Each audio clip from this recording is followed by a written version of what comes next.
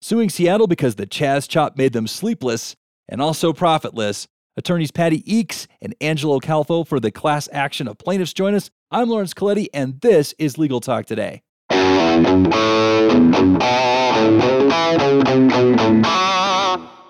Hello, everyone. We've got another Suing the Government episode for you.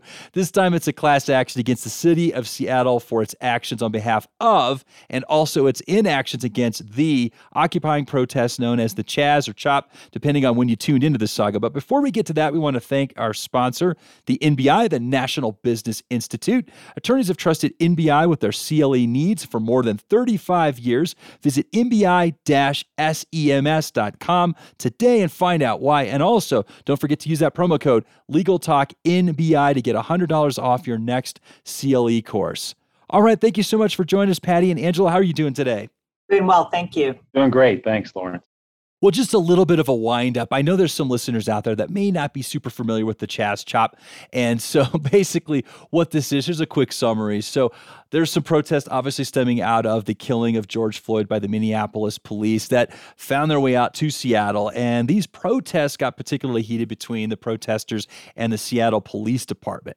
At some point during the protest on June 8th, the city of Seattle made a controversial decision to abandon and then surrender the police department's eastern precinct, which was immediately overrun by protesters afterwards. And this, of course, ushered in a nearly month-long occupation of Seattle's Capitol Hill area by protesters, which became known as the Capitol Hill Autonomous Zone, or Chaz for short. Later on, this occupation would be rebranded as the Capitol Hill Organized Protest, or CHOP. And during this occupation, which kept the police out of the area, there were 2 homicides, 4 people shot, 65 robberies, and a multitude of assaults and property damage within that area. And obviously, for those who live, work, and run businesses in Capitol Hill, Seattle, this is a very difficult time. And that's what our show today is all about. So, Patty and Angela, you filed this class action lawsuit against the city of Seattle on behalf of your clients. So can you tell us about them? Like, it's a variety of plaintiffs, but just tell us who they are. Sure. We represent businesses that operate in the CHOP, as well as people who live in the CHOP, might either be renters or property owners. Also property managers who are managing the businesses in the various buildings there. So really everybody that kind of shows up to work or live in the CHOP is our clients in this matter. There are different types of businesses. Some of them are very small businesses, like a small physical therapy business that was having difficulty with their patients being able to get to them. We also represent a company called Cartenders, which had an experience in which somebody broke into their property, ended up assaulting the owner and his son, and wasn't able to get law enforcement to respond to the call. And as a result, they basically had a mob of people come over from the CHOP, threatened to harm them and their business if they didn't release the person who had broken in. So those are the kinds of people. The kinds of people that we represent. We also represent a company that is a manufacturer in that area that has about 70 employees. Well, let me just ask a quick follow-up on that. How are your clients doing? I know that, COVID-19, businesses are just starting to get going again. And then all of a sudden they have this occupation, which, kept, business out. Customers maybe don't want to go into the CHOP. They couldn't get deliveries. People had a hard time getting to and from their place. So how are your clients doing? I think our clients are optimistic right now. At least the area is being taken back. Obviously, that was a big move last week for them. They feel safer. Their businesses are starting to at least be able to reopen somewhat. It remains to be seen whether or not there'll be substantial commerce that returns to the area. But I think they're hopeful that things will kind of return to semi-pre-COVID normal, I guess. I read your complaint, very detailed timeline. And one of the things that I noticed was not there was that you didn't seem to be bringing the Chaz Chop protesters or any organization that supported that group into the lawsuit as a defendant. What was the strategic decision behind that? Well, Lawrence, I don't know if it was altogether strategic, but it might have been more driven by the fact that these are civil rights claims primarily. And their underpinning of those claims is that there was a constitutional violation in denying our clients the right to their property without and having due process of law. And there's the concept in constitutional law of state action. In other words, it has to be a state actor that causes you the deprivation of your constitutional rights in order for there to be a cause of action. So here, that state action is the city, and it's the city who is endorsing the activities of these private individuals who are known as the CHOP occupants. And it was that endorsement that led to the civil rights action. It's that endorsement that led to the deprivation of their property, the inability to access our clients' property, the lack of emergency services that were made available to them. They couldn't get a 911 response to their neighborhood.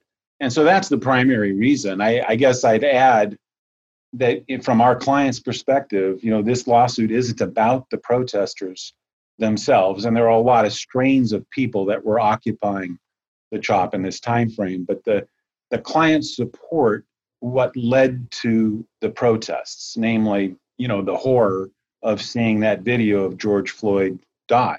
And the clients want to make clear and have made clear in their lawsuit that the lawsuit isn't about that message. They aren't here to dispute that message. They support it. But the lawsuit is about the city's actions in endorsing basically the occupancy of this area by third parties who were, to the exclusion of the city providing basic services such as 911 services, emergency medical services, and the like. That's why we didn't name them. That's interesting. That's very interesting. And it's just counterintuitive to me. I obviously don't disagree with the notion of suing the city for services not provided and sort of in a way aiding and abetting the occupation of a part of town that you reside in. But it's interesting to me that the people that directly causing the harm, the people that are looting and robbing, that they just weren't brought in on some other part of that lawsuit. Well, we've all heard the expression that you can't sue City Hall. So would you mind telling me about your choice to file the lawsuit in the United States District Court for the Western District of Washington? Sure. As Angela just mentioned, these are federal civil rights claims. And so the proper jurisdiction for those claims is in the U.S. District Court in this area, which happens to be the Western District of Washington. So really, it was just a question of the types of claims that we decided to pursue, that they were best suited for a federal court action.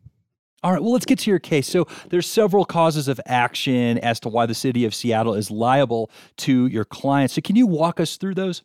There's 5 causes of action. 3 of them are constitutional civil rights claims that are based in the Due Process Clause. So, we all have heard, the government can't take your property without due process of law. And that's the thrust of these claims. One strain of the claims has to do with what we call procedural due process. What our clients are saying there is, hey, look, you've blocked access to our streets. You've blocked access to our residences. And we didn't get a chance to, come in and say, hey, we aren't really happy about this. And we like to present our side of the story. And so there was no notice or an opportunity to be heard by our clients before the city took these drastic measures to basically cede 12 city blocks to other people. And so that's what our procedural due process claim is. And on that score, it's noteworthy that there were no permits issued for this activity or no hearing or the like. So the other side of it would be what we'd call a substantive due process claim. So that's basically not the procedural side of this, but the actual taking of the property and the obstruction, either partial or total obstruction of access to property. And that's a substantive right not to have your property taken away from the government. And that's the basis of the 2 other constitutional claims. One styled as a civil rights claim for violation of substantive due process. One is framed as what we call a taking, government taking the property without due process of law.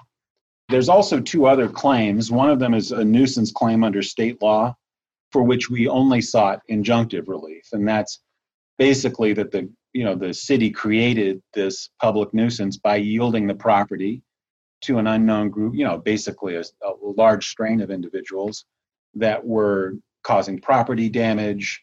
There was noise in the area all through the night. Some of the residents that we represent in the class have complained about, firecrackers going off all night into like 4 in the morning.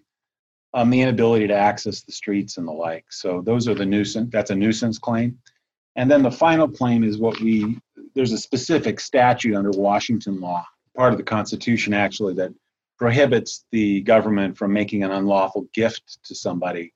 And I think the theory here is that the city essentially yielded and gave Cal Anderson Park, which was part of the CHOP, to the occupants there, to the exclusion really of people who would otherwise enjoy the property, and that was a violation of Washington state law and constitution. What type of redress or damages are your clients seeking at this point? Well, when we filed the lawsuit, we sought different types of damages. One is injunctive relief, which at this point, we're not intending to move forward on, which would have asked the court to basically order the city to do certain things, including responding to 911 calls from our clients or anybody in the CHOP who is making a call for emergency services. And then the second type of redress we're seeking is just damages, economic damages. And so that would cover things like the massive amount of graffiti to repair the buildings and the exterior and the damage that's been done, the broken windows, as well as claims for things like the business interruption, the fact that businesses were shut down, that they weren't able to be accessed, and damages associated with those things. Now that the city of Seattle has finally taken back the Chaz Chop occupied area, where does that leave your lawsuit?